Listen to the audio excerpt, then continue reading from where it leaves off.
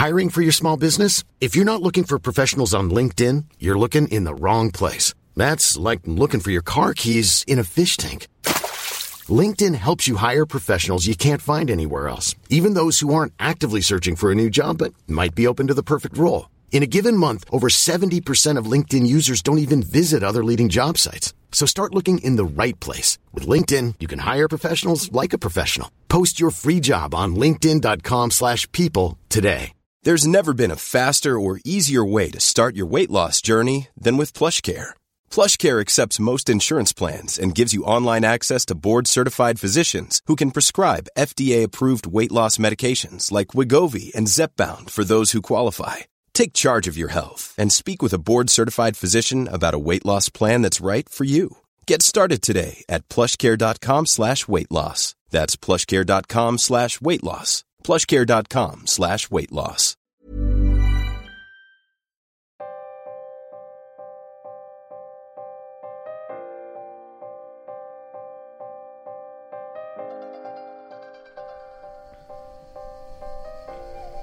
Just before we start today's show, I should tell you about our new sponsor. It's going to be our sponsor for the next couple of months here on Mid-Atlantic. It's Flick. And what Flick do is they have an app, and it allows you, the listener, to chat with other listeners of this podcast. Quite simply, to go and download this app to your smartphone, go onto the show notes of this episode. You'll see a link. Click on that link. It will then download an app to your phone, which then connects you to the world of Mid-Atlantic listeners. Now, not only can you chat, create your own topics, and respond to people's comments about US and UK politics, we can also listen to the show. So it basically acts as an app for the podcast. So go on to the show notes, download the Flick app, and enjoy.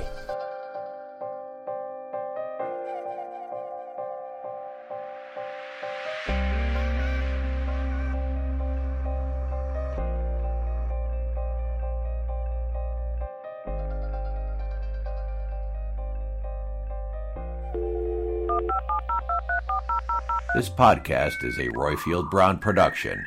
Find others on iTunes. All right. Yeah, I know. Ladies and gentlemen, please remain standing for the singing of our national anthem.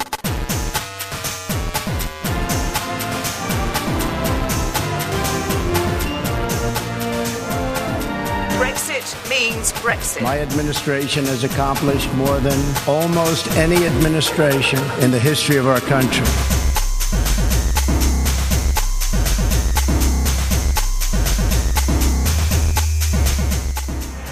Hello and welcome to Mid-Atlantic, the show where we look at the news and the views from one side of the Atlantic from the perspective of the other. I'm Royfield Brown, who is back in the Bay Area from a rather interesting and wonderful visit to Sarajevo. Good old Bosnia, but we'll talk about that later. Today we are joined by the pimp daddy, that is Doug Levy in San Francisco, and the future Celebrity Love Island contestant Emma Burnell in London. Say hello, folks. Hello. Happy to see you. Am I grafting? In a week that has seen England win the Cricket World Cup in one of the most dramatic games in cricket history, we ask, when can we send Donald Trump back to wherever he came from? Are we giving him the Tebbit test? You know what? I think we should. And I think you're going to have to explain after our little bit of audio what exactly the Tebbit test was, Emma. Okay. All right. This afternoon, we got a combination of two of President Trump's more indecent characteristics, his willingness to lie to the American people and his tactic of using racist appeals to incite and excite his supporters.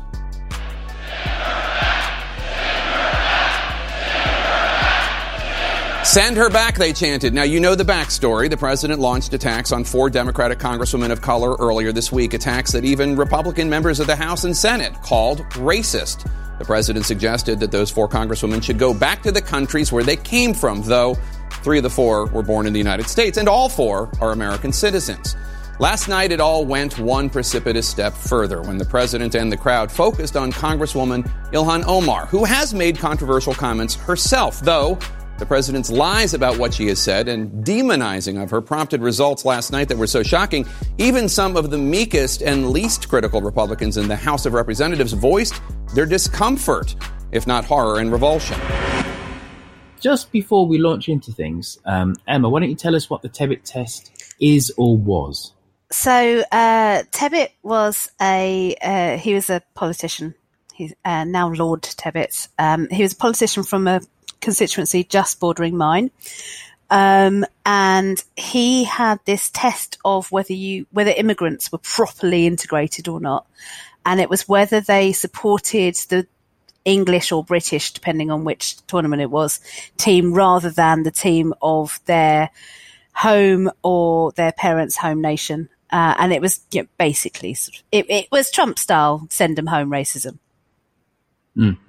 Though, one thing I'll say about Tebbit and that test, it had the veneer of integrating other people into English-British society. It had the veneer of that, because implicit was if you supported England or Scotland or wherever you actually ended up living, wherever you come from, then you were integrated and you were one of us. Yeah, it was a veneer. It was a very thin veneer. Maybe Trump is Tebbit without the veneer. Mm. Right. And by the way, wasn't Norman Tebbit MP for Basildon? No, he was MP for Chingford.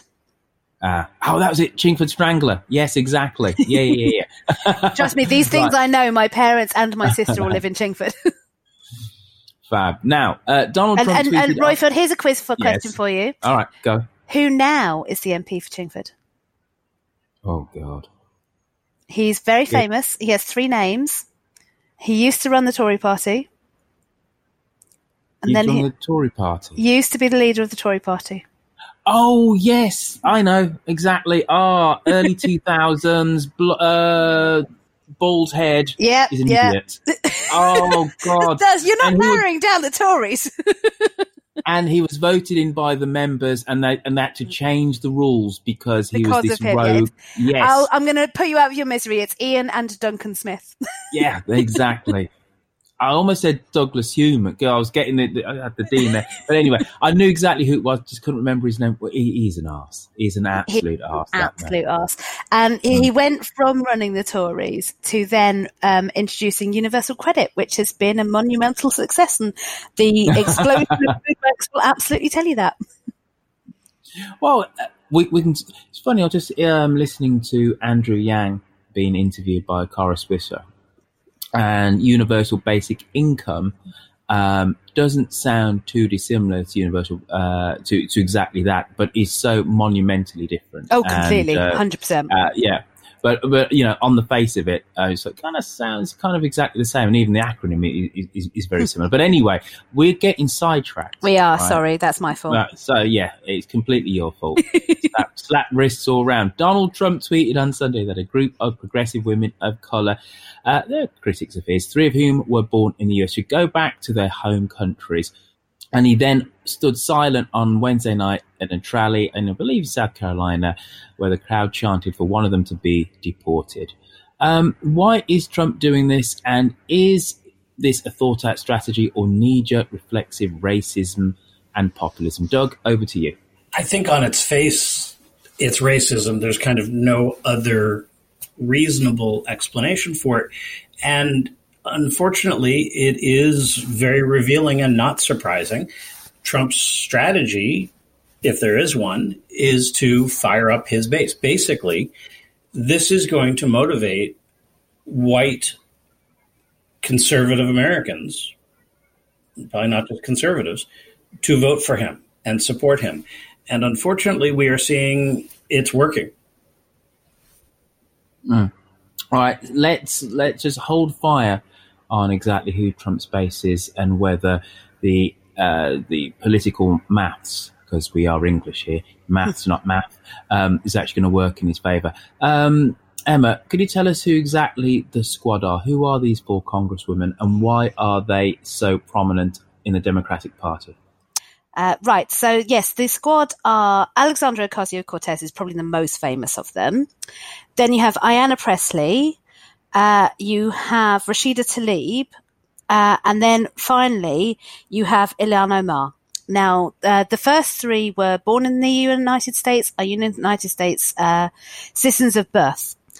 They are all United States citizens, and they all have all the rights that United States citizens are entitled to. But the final one was born in Somalia and moved to the United States aged 10 as a refugee, and is the best example of the American dream and the American story that I can think of. But that clearly doesn't work for Donald Trump because she doesn't share, his politics, but more fundamentally important, his skin color.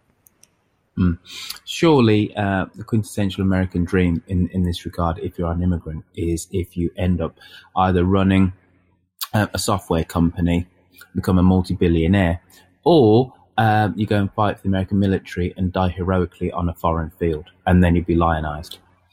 Anything in between, and you're not really that American, are you? Am I being overly cynical? Apparently a lifetime of public service and getting elected to one of the highest offices in the land is not enough. And not enough patriotism for some people. Wanting to serve your country in the House of Representatives is not patriotic enough. It'd be much better if you just rip people off in shoddy land deals. And just to be fair, to be clear, Trump does not recognize the military members who are immigrants either. Yeah, look at what happened during the campaign. Family. Yeah. Yes. So, all right. So, lock her up, send her back. How much of this, Doug, is theatre and how much of this is real crowd baiting politics? I think it's 100% crowd baiting politics. And sadly, I think this is a case where Trump knows exactly what he's doing. He's able to... Does he, Doug? Does he? It's surely just a little bit of theatre. It gets everybody got kind of like pumped up. He's basically going to run out and go vote for him. But they don't really believe that they're really going to... They were never going to really lock up Hillary Clinton, were they? They're not going to really send her back. Who's going to send her back? This is just a little bit of theatre. It's a little bit of sizzle.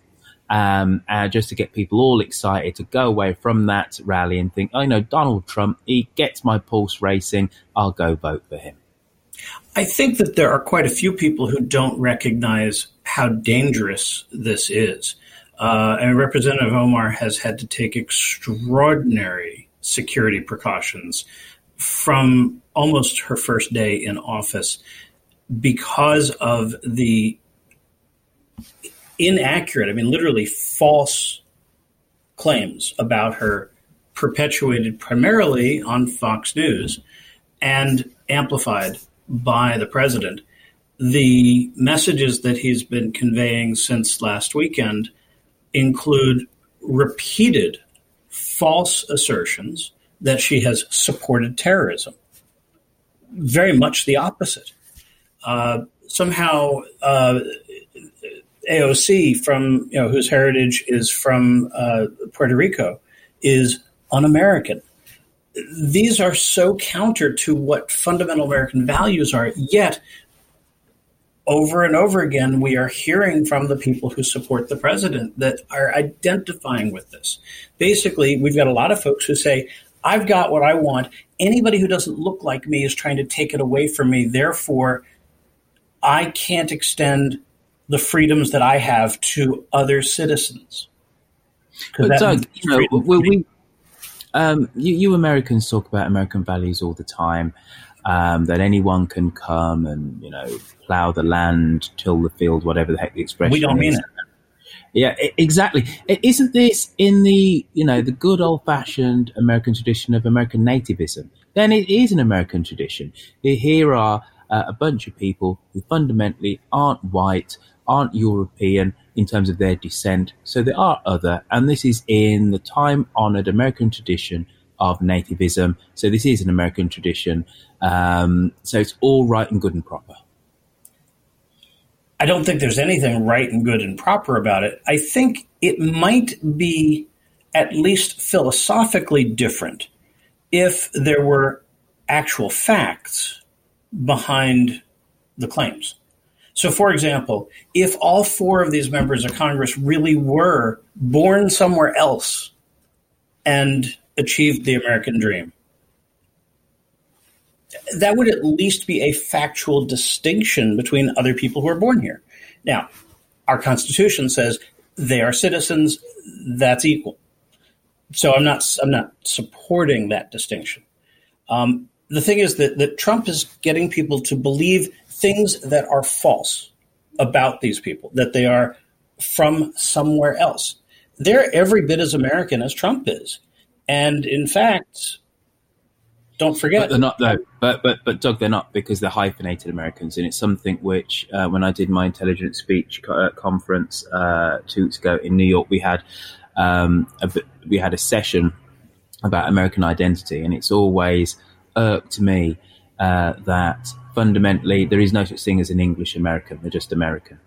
However, there are, as you then geographically go out further from the English base, then you get hyphenated Americans. So there are Italian Americans, but there aren't really any Dutch Americans or German Americans per se. There are, but there aren't.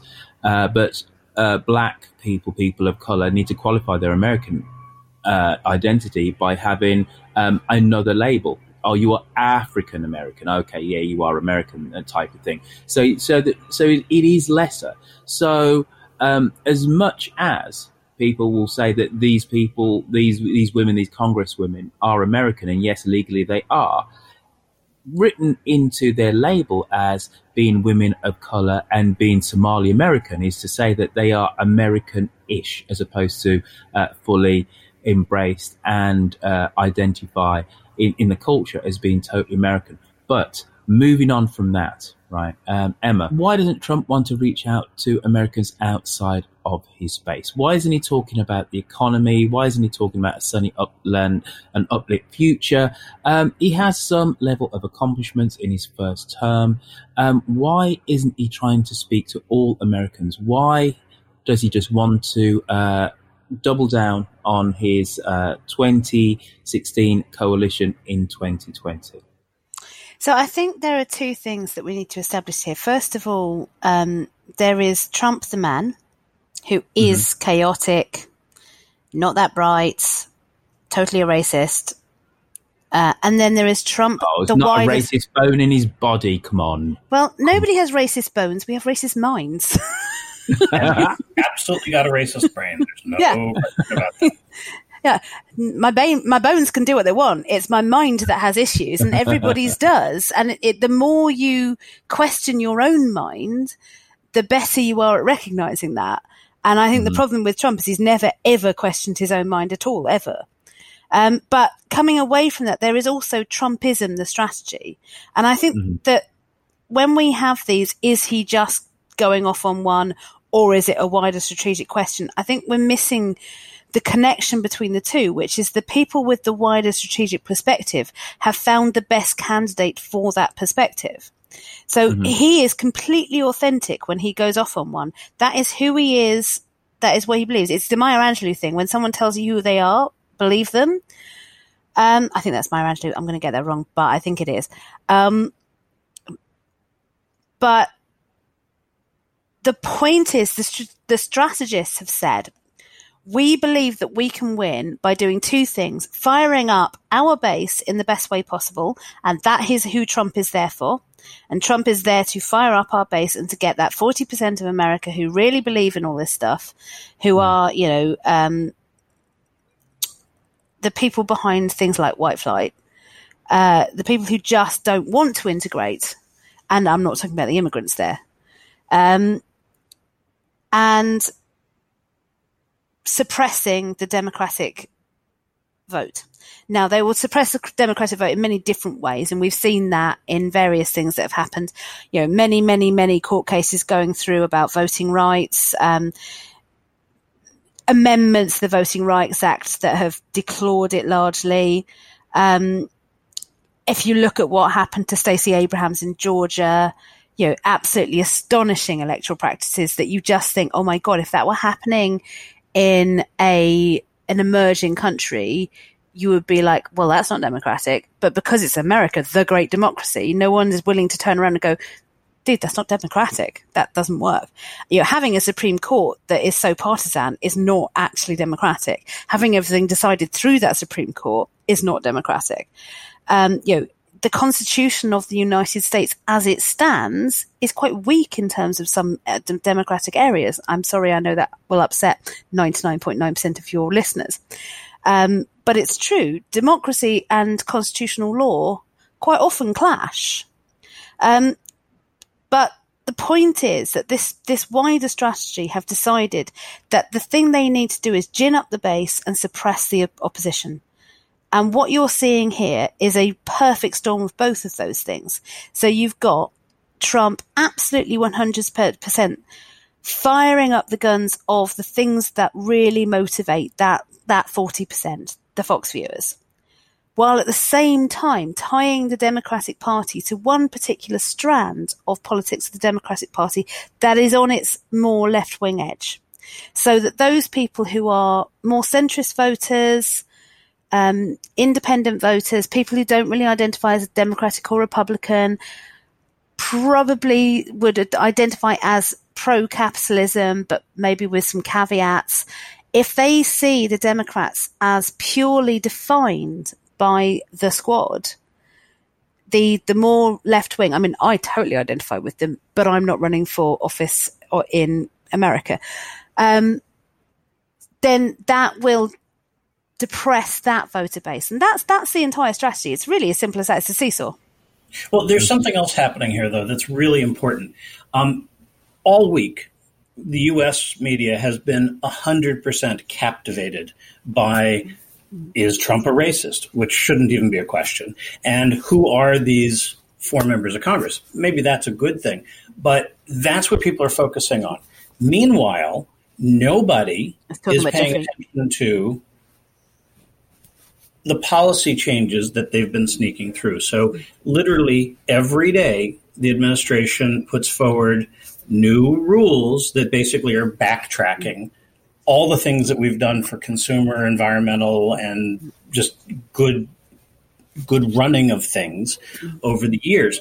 The extraordinary curtailment of employer safety rules, consumer protection, all the things that have taken decades to refine so that they work are literally being wiped out. The environmental rules are probably the most dramatic. And yet again, another thing happened this week. Also, in the Justice Department, we are seeing a very, very heavy thumb on the scale of justice, with no charges being filed against people who have obviously done things that warrant scrutiny. Yeah. But it's not happening. This is not the way democracy is supposed to work. One more thing. The Trump administration has many senior officials who have overtly violated well-established, long-standing laws such as the Hatch Act, which prevents federal government employees, except for the president, from doing political campaigning on government time. And in fact, some of that applies to the president too. We've now got presidential appointees openly saying, I don't care about the law, I'm going to do it. And they're getting away with it because people are focusing on this craziness about whether he's racist or not. That's not as important compared to whether we are upholding the laws. Bravo, Emma, for actually answering my next question with your answer there. And props to you, Mr. Doug, Mr. Pimp Daddy, for reminding us. I really think that's not very fair on Doug. I mean, I'll take Love Island contestant any day of the week, but I think calling him a man that basically benefits from prostitution is a little unfair on anyone. I'm seeing it somewhat. Thank you. I appreciate that defense. So just to recap, thank you for the Hatch Act and various other bits of to your answer there, Doug.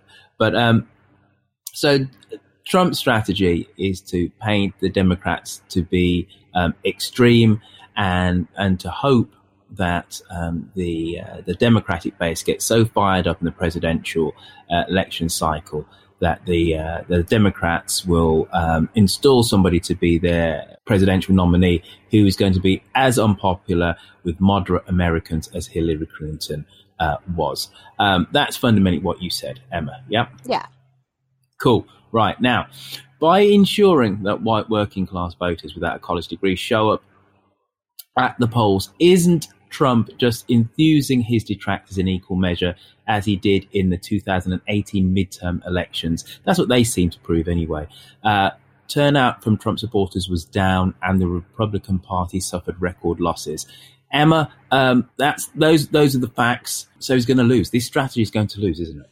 It could lose. They've doubled down on a strategy that won in 2016 and lost in 2018. So at the moment, it's 50-50. There are things in their favour. Incumbency is a massive, massive factor. The economy is going well.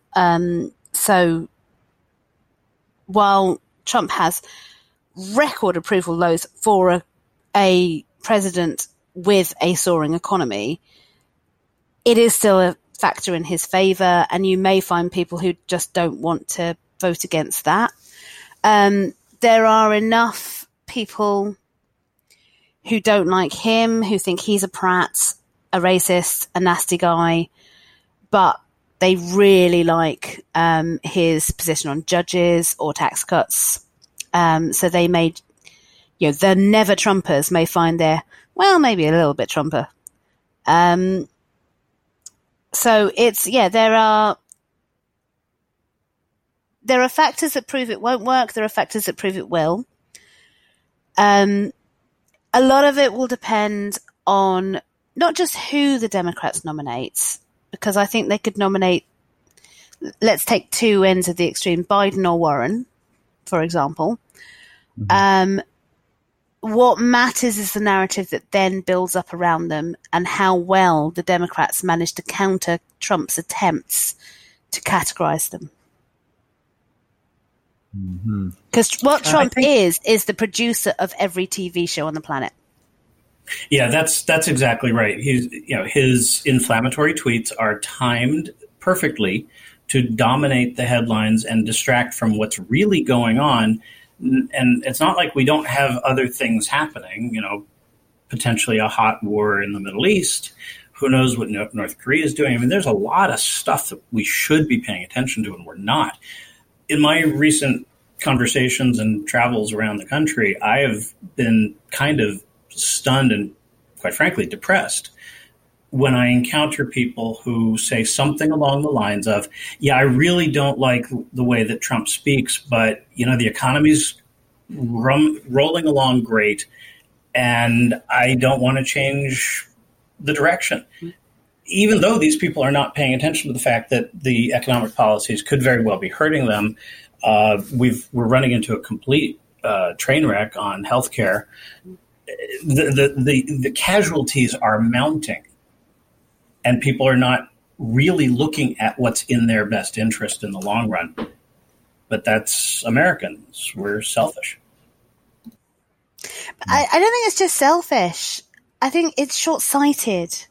Because if you were genuinely being selfish, you would look after yourself for the next 20 years rather than the next 20 minutes. Great point. So it's sort of short-sighted selfish. Selfish, I want what I want now, even if it condemns the country and my children. That's absolutely true.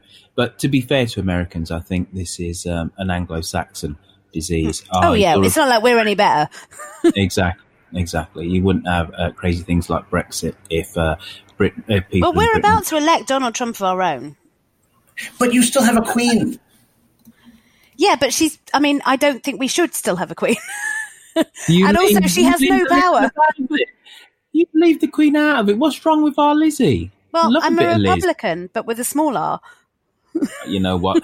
You're coming off this podcast as of next week. I tell you, can't have a Republican on here. Doug, I don't know what you mean by, but you have a queen. But anyway, on that note, why don't we fly over the Atlantic to London, to Westminster in particular, and try and discuss what the bejesus has been going on in the last 2 weeks in the mother of all parliaments. Right? Here's a little bit of audio, then I come back and say, where's my question gone? Where's my jumper? Sorry, Doug, you won't get that, but you'll remember that reference, Royfield. You know what? I don't. Do you know? Oh my God, the Sultans of Ping FC, Where's My Jumper? No. Best single of the 90s. You know what? We were listening to very different music in the 90s. And to be honest, I'm not sure. I do believe that is the best single of the 90s, although I do love it to bits. I will send you a link. It is the strangest single of the 90s, certainly. Where's me jumper? Where's me jumper? Where's me jumper? Where's me jumper?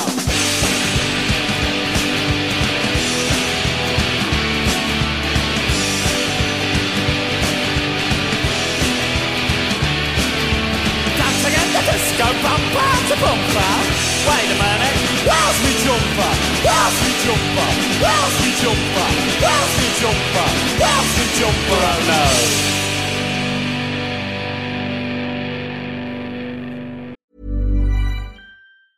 Burrow's furniture is built for the way you live. From ensuring easy assembly and disassembly to honoring highly requested new colors for their award-winning seating, they always have their customers in mind. Their modular seating is made out of durable materials to last and grow with you. And with Burrow, you always get fast, free shipping. Get up to 60% off during Burrow's Memorial Day sale at burrow.com/ACAST. That's burrow.com/ACAST. burrow.com/ACAST. Ready to pop the question? The jewelers at BlueNile.com have got sparkle down to a science with beautiful lab-grown diamonds worthy of your most brilliant moments. Their lab-grown diamonds are independently graded and guaranteed identical to natural diamonds. And they're ready to ship to your door. Go to BlueNile.com and use promo code LISTEN to get $50 off your purchase of $500 or more. That's code LISTEN at BlueNile.com for $50 off. BlueNile.com, code LISTEN. I'm Sandra, and I'm just the professional your small business was looking for. But you didn't hire me because you didn't use LinkedIn Jobs. LinkedIn has professionals you can't find anywhere else, including those who aren't actively looking for a new job, but might be open to the perfect role, like me.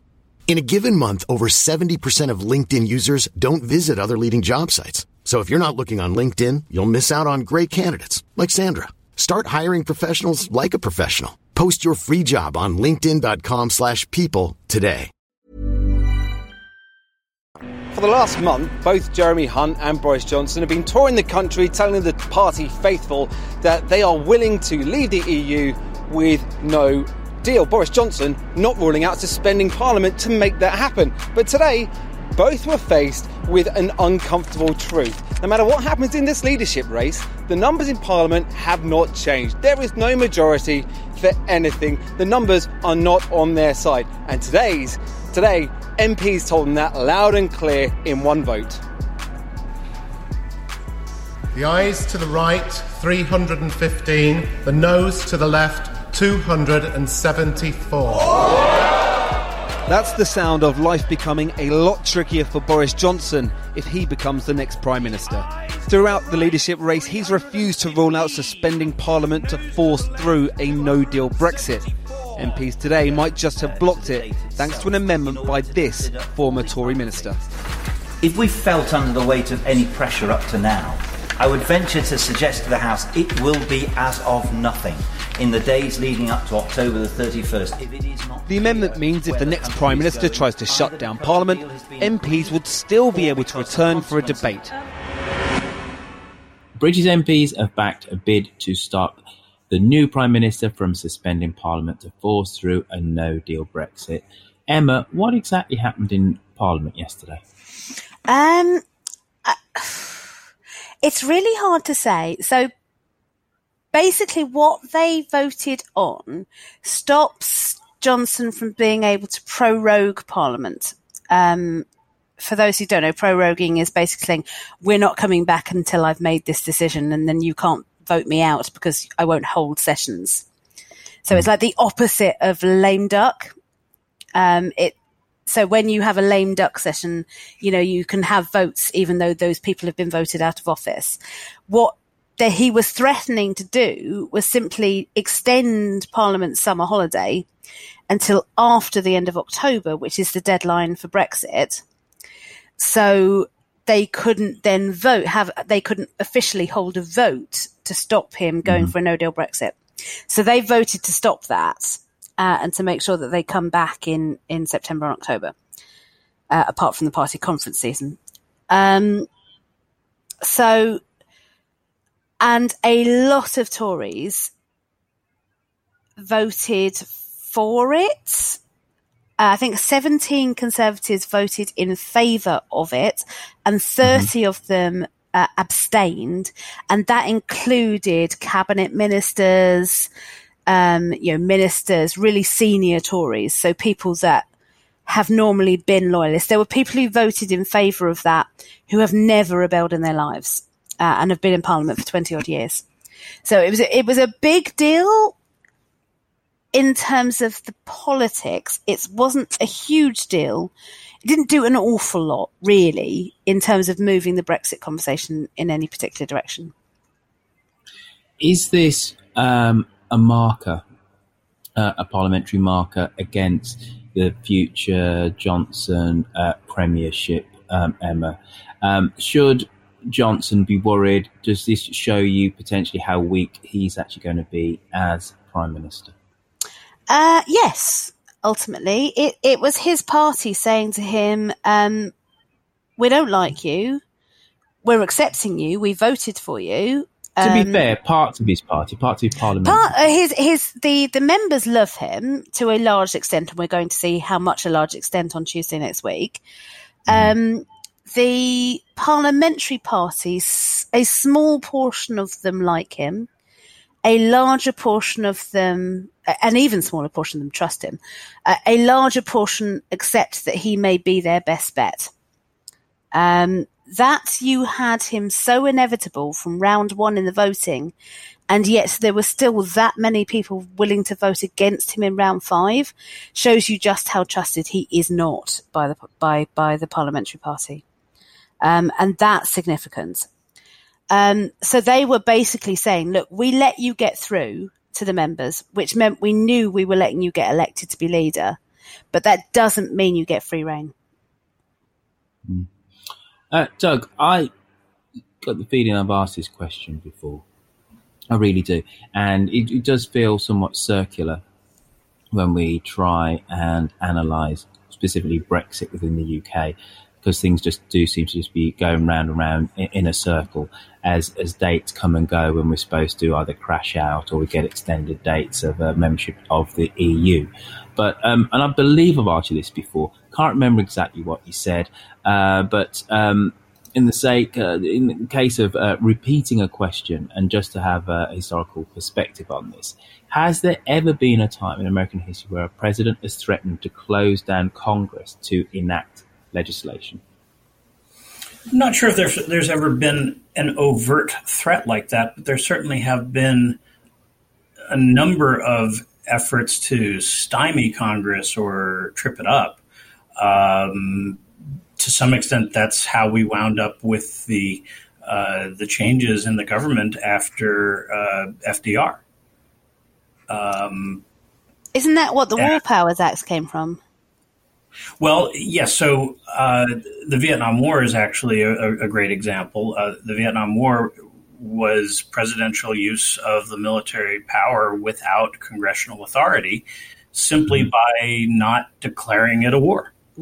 Yeah. And that, unfortunately, has worked. In the wake of that, the Congress enacted the War Powers Act, which theoretically limits the president's ability to use the military without congressional authority.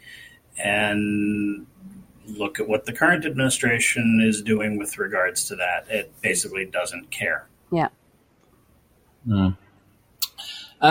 Labour leader Jeremy Corbyn has said that the vote was an important victory to prevent the Tories from suspending Parliament to force through a disastrous no deal. Emma, what is the Labour Party's ever-evolving position on Brexit at the moment? It's Friday, so what are they saying today? When are you publishing? Okay, so Labour's current position, as I understand it, and it is complicated, Labour is 100% committed to a second referendum in any circumstances. So whatever happens, Labour believes that there should be another vote.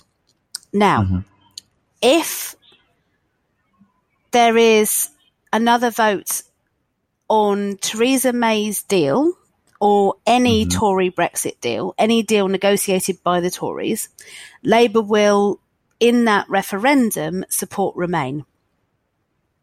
If there's a general election and Labour become the largest party or win outright, and then are able to take up new negotiations, they will then negotiate a deal of their own. They will then decide internally whether to campaign, and you can hear the pain in my voice as I try to describe the logic of this position, to campaign for the deal they've negotiated or to remain in the EU. And that is where we are currently at.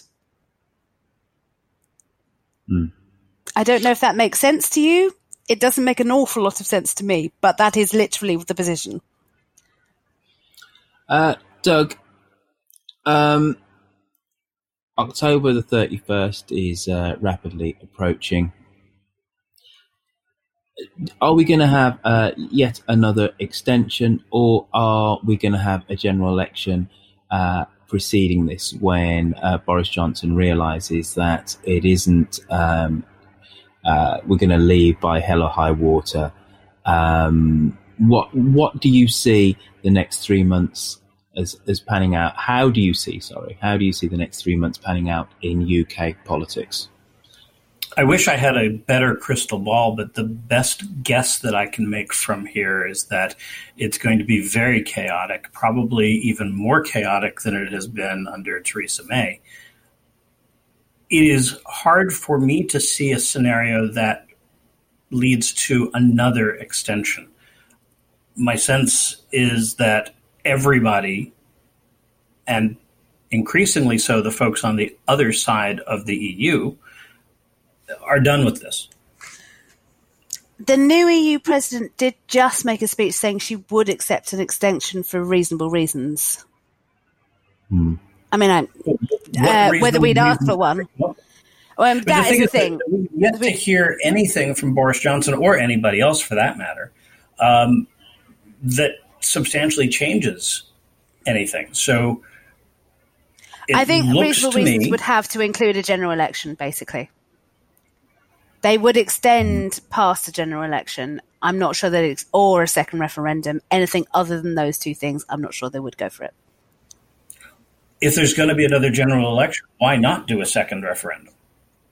Well, I suspect we'll have a second. What we'll have in the end will be a general election run as a proxy second referendum, is my suspicion. I don't think that's the right thing to do. I think we should have a little bit of both. But if you end up with the Labour Party running on a Remain manifesto and the Tory Party running on a hard Brexit manifesto, then that essentially is a second referendum. What I'm struggling with is, given what we've seen over these 2+ years now, 3 years, what result would there be if Remain somehow wins? Well, that is the question. It doesn't go away. None of this goes away if we win a narrow margin the other way. I mean, we revoke Article 50, sure, but the conversation keeps going. And things are highly or heavily damaged.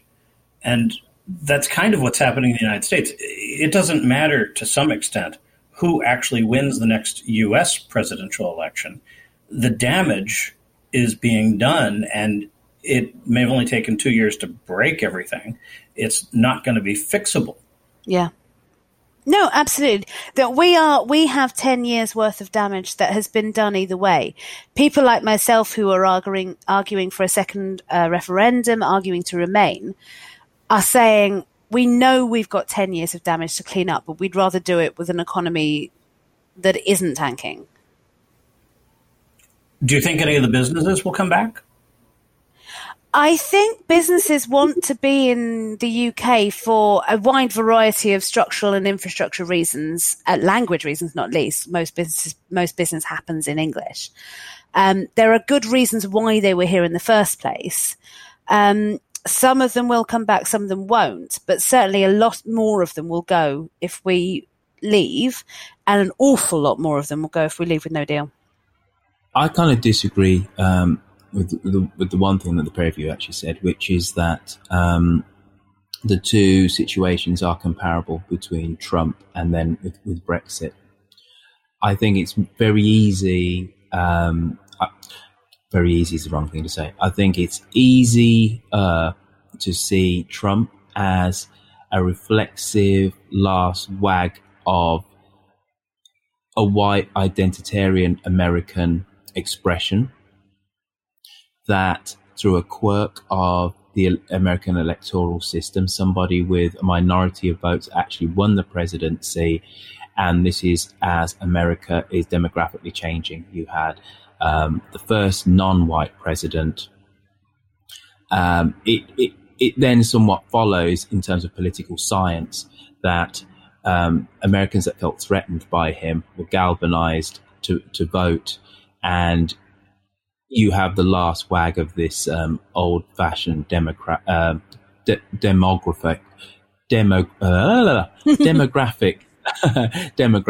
white identitarianism in America.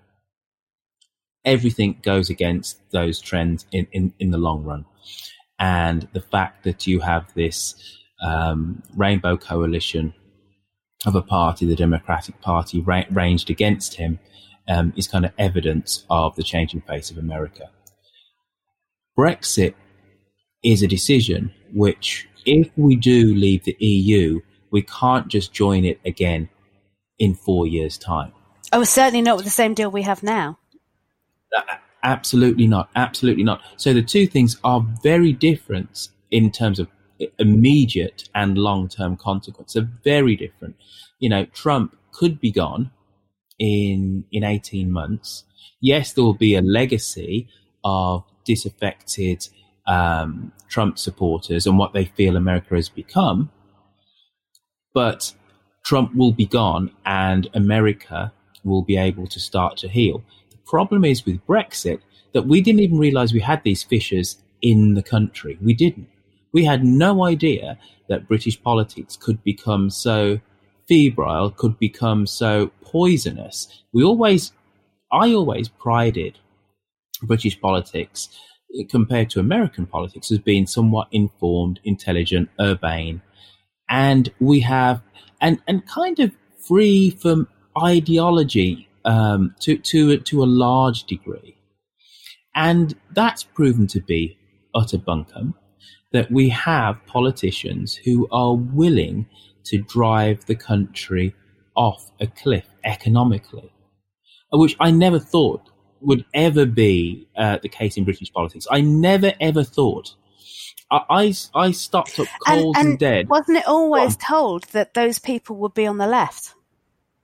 Yes, exactly. That it was always the Conservatives, which were the pragmatic party, that they would always safeguard the interests of business and commerce first. Mm. Well, we've got the same kind of flip on this side. The Democrats right now are the ones that are trying to uphold laws, and the Republicans are sanctioning open corruption, which is kind of scary. But here's the part that is similar. Regardless of the specific policies, what the Trump administration is succeeding in doing is breaking down adherence to ethics rules, and the fundamental changes they're doing in the way government runs is not going to go away, maybe ever. In very short order, Trump has driven out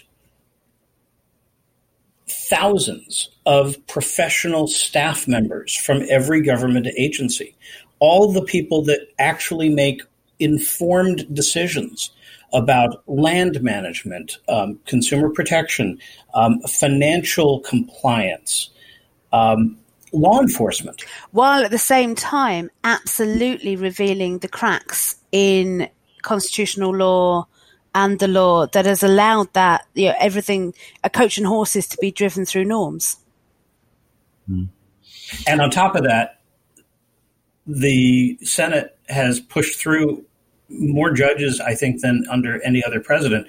So now the courts are essentially set up to do nothing about this. For decades. This is not going to get fixed under a new president. Yeah. This is a fundamental, perhaps permanent shift in the way American government operates, and it is very bad. Okay. All right. So you told me that the two are somewhat analogous, but it's my show, so I'm going to say no, they're not. They're quite different. Just to end up, going to end up with you, Emma. What have we learnt about the next Prime Minister from the Tory party hustings? Were they exciting? Were they revelatory? Were they interesting? How did the media cover them? Give us your take. Were they exciting? No, not really. They were the show that we were expecting. You had Jeremy Hunt being a little dull. You had Boris being a lying fantasist. Literally just the hustings, the last hustings, he pulled out a kipper and told all these things about how it... I beg your pardon. An actual fish, yes. And said, this has to now be transported around the country with X, Y, and Z, and it's all European laws. And it was, to put no too fine a point on it, and I hope I'm allowed to use this word on your podcast, pure and utter bollocks. It was complete bollocks. It was bollocks from soup to nuts. He was lying. He was actually lying, and he must have known he was lying too. So he's gone right back to the start of his career as a journalist in Brussels, where he set up this atmosphere by writing absolute nonsense stories about straight bananas. He and the Telegraph, as their Brussels correspondent for many years, set a lot of this atmosphere up. He is Trumpian. He is a demagogue. No one knows who Boris really is. Like, we know he's got some bad sides to him. We know he's got some charming sides to him. But I don't know what he believes. I really don't. I really don't know what he believes. I know what he's willing to do to advance his own cause. I just don't know what he believes in. And that's really frightening. Well, he believes that he should be the Prime Minister of the United Kingdom. That's the one thing. And I know, and I think that the worst part is that nobody who believes that should actually get the job. Believes that, and only that, at least. Mm-hmm. How diminished do you think he has been in this whole process, Emma? I've been really struck when I've actually seen him, whether it was on the debate stage, that actually is quite leaden-footed. I cannot see how he's going to survive a decent, robust PMQs. I just don't see it at all. Well, he's not smart on his feet. He delivers great one-lines, and he's a great after-dinner speaker, and he is somewhat comedic, but he's not sharp on his feet. He can't think on the spot. I think that this whole process has really showed up how disastrous he's going to be visually as a leader. Maybe he has great clubbable behind-the-scenes skills, that he can go and twist arms and he can have a jolly drink with MPs and then get them round to his point of view. And I sincerely believe that is one of his strengths, that people seem to like him personally. So in the Palace of Westminster, in the bars, maybe that's where his strength will be. But in terms of televisually, being the leader of the United Kingdom and combating a somewhat half-decent leader of the opposition, he's going to fail, isn't he? I mean, first of all, he's lucky in his current opponent, who is also not that quick on his feet in terms of PMQs. So in debates and PMQs, they both have very different styles, and it will be a matter of both of them projecting their styles to the country rather than a parry of wits between two people of similar styles. I'm going to tell you 2 stories about Boris Johnson that I think really illuminate everything you need to know about him. The first was on today's Pop Bitch, so I'm giving them full credit. The very famous photograph of him as mayor dangling from a zip wire, stuck on the zip wire. Everyone's seen it. Everyone knows it. Everyone knows the story. Oh, Boris got stuck on a zip wire, and then they ended up chanting, Boris, Boris. Woman went down that same zip wire a few hours later, and she was a bit nervous, and she said to the guys, oh, God, I hope I don't get stuck like Boris. And they rolled their eyes, and they said, no one gets stuck. No one gets stuck. If he'd actually been stuck, health and safety laws would have forced us to dismantle this thing immediately. We'd have to have stopped taking any customers today. He asked us to do it.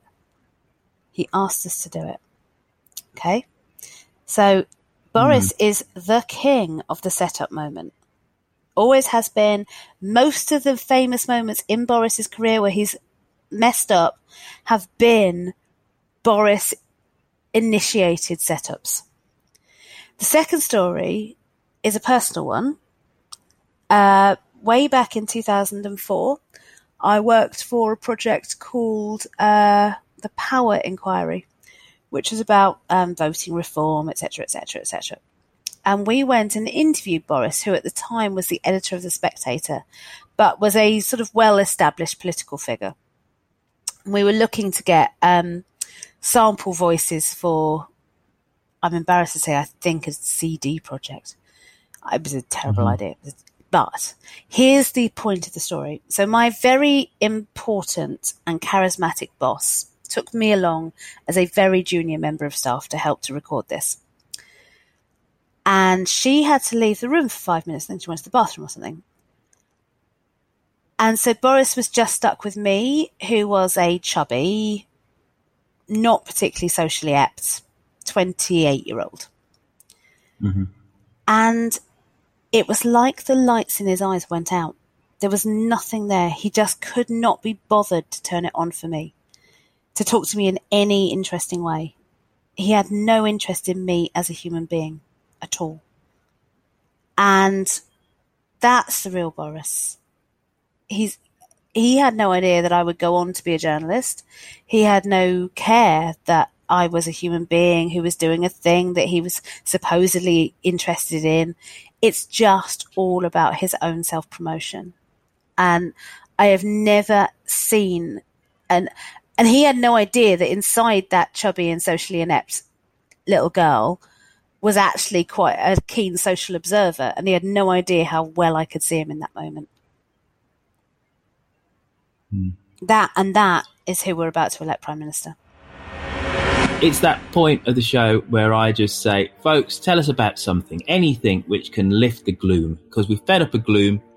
We've got enough of it in our regular news media, so we want to uplift the human spirit. We want to show we want to show our fellow man that, you know what, things will be better in the end. So, Doug, over to you. It's your time to shine, sir. Despite the efforts of the current political leadership to stymie legitimate science, scientists, for the most part, are still doing their thing. In addition to celebrating the 50th anniversary of walking on the moon this week, which obviously is huge, there's new information coming from science, and a study that I'm particularly pleased to see is... There's more things that science has yet to discover and to tell us. I thought they did all that. If you want to save your money and not know why things are happening, whatever... I favor science because long-term science is actually how we are able to live better lives, keep people healthier. Some new research was published recently that followed a large number of people for a very long time and determined that the people least likely to develop Alzheimer's disease are people who essentially lived what we consider to be a healthy lifestyle, a healthy diet, regular exercise, not too much alcohol, not smoking, and keeping your mind active. Now, a lot of this stuff we've known for years, but it's great to have actual data that backs up the results when you do these things. That's good news. Not for me. So let's just go back and analyse what you said. This is what I heard you say. Blah, blah, blah, blah, blah, blah, blah. Alcohol, not that bad. Blah, blah, blah, blah, blah. And this is what the scientists are telling us, that alcohol is kind of all right. No, wait. Alcohol and Love Island and the occasional fag. I must admit, I've been somewhat taken with a lot of these kind of programs and tributes to 50 years of the Apollo landing. And that was a massive part of my childhood. I was born in 1968, but the shadow of that moon landing was all the way through the 70s for kids, and for society, for the world, that we had actually done, America had actually done such a thing, that men had actually stepped foot on another celestial body. And it's one of the things which I've kind of realised in the last, I don't know, five or so years, that the utopian dream of space and space travel is something which has actually been lost in the late 20th, in the very late 20th century, and the 21st century. And the future, if you're a little kid in the 70s and the 80s, the future was all about space, all about, rockets and colonies on Mars. And it isn't. And I kind of think that we've kind of lost something. And dare I say, the fact that Trump is talking about potentially going back into space, I actually quite applaud, because it just reminds me of that time. But anyway, Emma, over to you, Mrs. So I'm going to talk about something that is completely non-political, but it's something I absolutely adore, and it's having an amazing boom, certainly in London, and I know in New York, but I think it's actually getting out further than that, and that's really important, and that's immersive theatre. I don't know if either of you have ever done immersive theatre, but it is an absolute passion of mine. I write a blog about it called soakedindreams.com. And it's a type of theatre where instead of sitting in an audience and having people perform a story for you, you get involved and you make decisions and you make choices, and that affects the drama and it affects the outcome. I've seen immersive theatre done about historical murders. In fact, that's a piece I saw last night. Absolutely amazing. I've seen pieces that are a slightly alternative World War II. I am hoping to help a company bring a piece to the Labour Party conference based on the last days of the 1979 Labour government, which is just one of the most fun evenings I've ever had. Right, trying to replay that and working out all the difficulties and all the possibilities. And it's just an extraordinary way of exploring your mind and exploring your interests through a safe theatre experience. And sometimes it can be very sensual. So one of the first times I ever did it was a thing called Then She Fell in New York. And I was 1 year divorced and I'd gone to New York as my, hey, I'm single now, holiday. And I was sat in this room with this guy dressed as the White Rabbit who was gorgeous. And I was being very British about it. And I was like, could not look him in the eye. And it was just there was no touching, there was nothing inappropriate happened, but it was just an amazing connection with another human being on this incredible level. And immersive theatre gives you a way of being part of the action, being part of the performance, and exploring concepts and ideas in the way that actors have had traditionally the space to do for so long, whilst also giving actors and creatives a whole new area to explore in terms of their interaction with audiences. So it's a new art. It's not a new art form, but it's an evolving art form that I think is really important, and particularly in these times where everyone is so certain, I think exploration is vital. And so I am saying, go and see a piece of immersive theatre if you can. Goodness. You're firing today, you are. Wow. Well done. I've had a somewhat really interesting last couple of weeks. I went to New York for a couple of days at a conference, then went to Dubrovnik, which was amazingly beautiful. It is King's Landing. That's where Game of Thrones was shot. And then took a bus from Dubrovnik to Sarajevo in Bosnia. And I adored Sarajevo. And it's... Have you ever been, Emma? I haven't, but it looked fabulous at the last Eurovision. I've only gotten as far as Dubrovnik, which is spectacular. So there's so many things on that bus journey that actually what you do is you travel from Western Europe and then 4 hours later you're in the Balkans.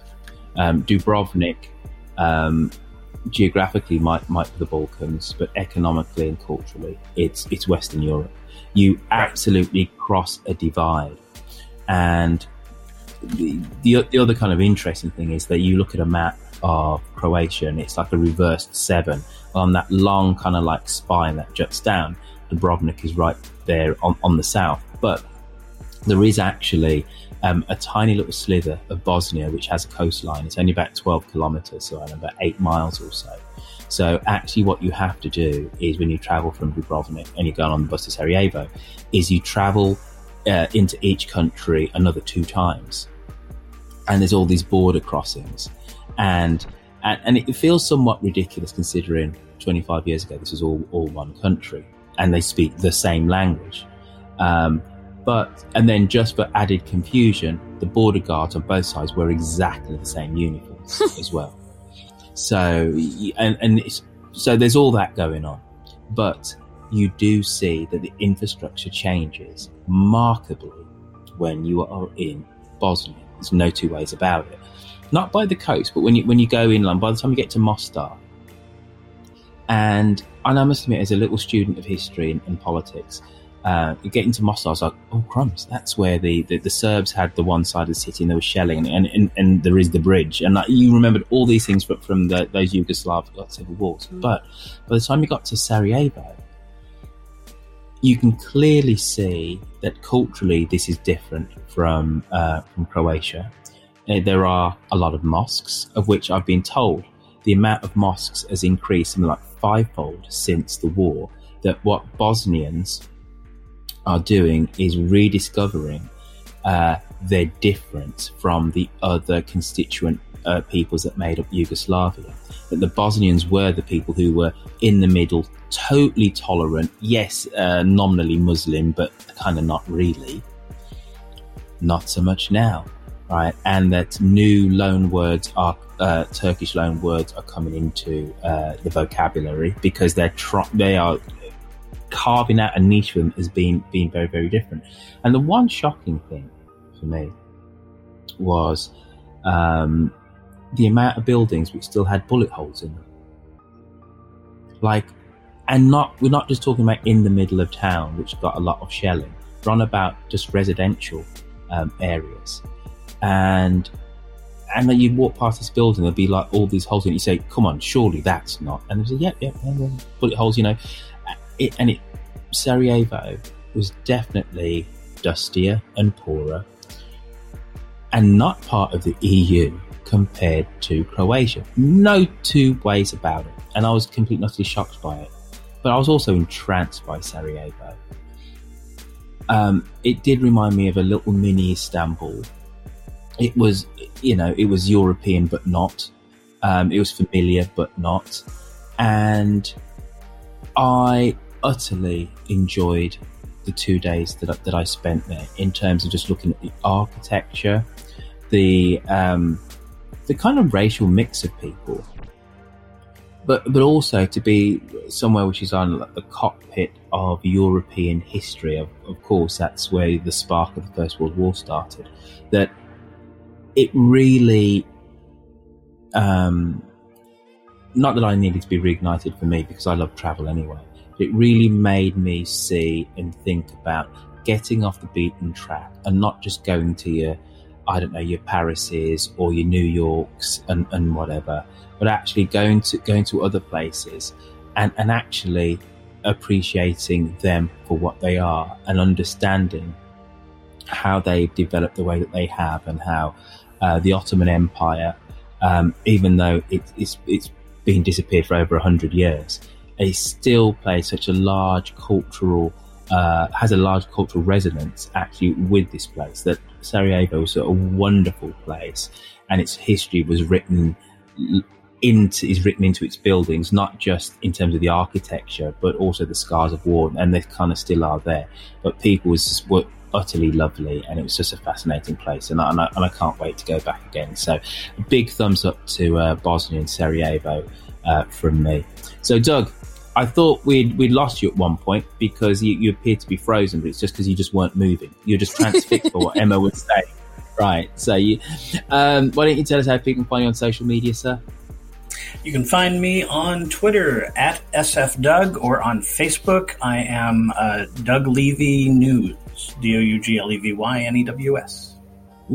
How about you, Emma? I'm Emma Burnell _ on Twitter, and you can find my website at politicalhuman.com. Smashing, and I recommend anyone to go there because she knows of what she does and what she speaks of, does our Emma. So go to Political Human. And of course, I'm Roy Field, and this is Mid-Atlantic Show. No point following me on Twitter. I've just about given up with the platform. Can't be doing with the negativity, and I'm just rubbish at it. Maybe that's the reason why I say I can't be doing the negativity.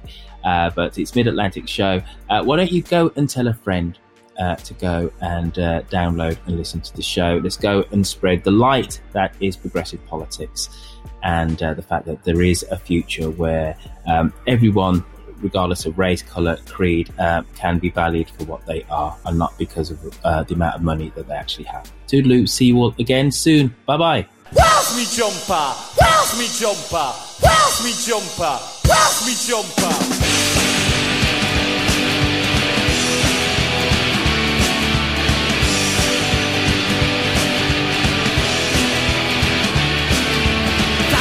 Disco bumper to bumper.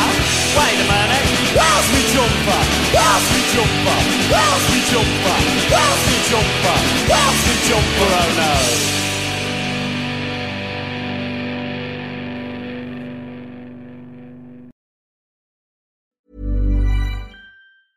Want flexibility? Take yoga. Want flexibility with your health insurance? Check out United Healthcare Insurance Plans. Underwritten by Golden Rule Insurance Company, they offer flexible, budget-friendly medical, dental, and vision coverage that may be right for you. More at uh1.com. Planning for your next trip?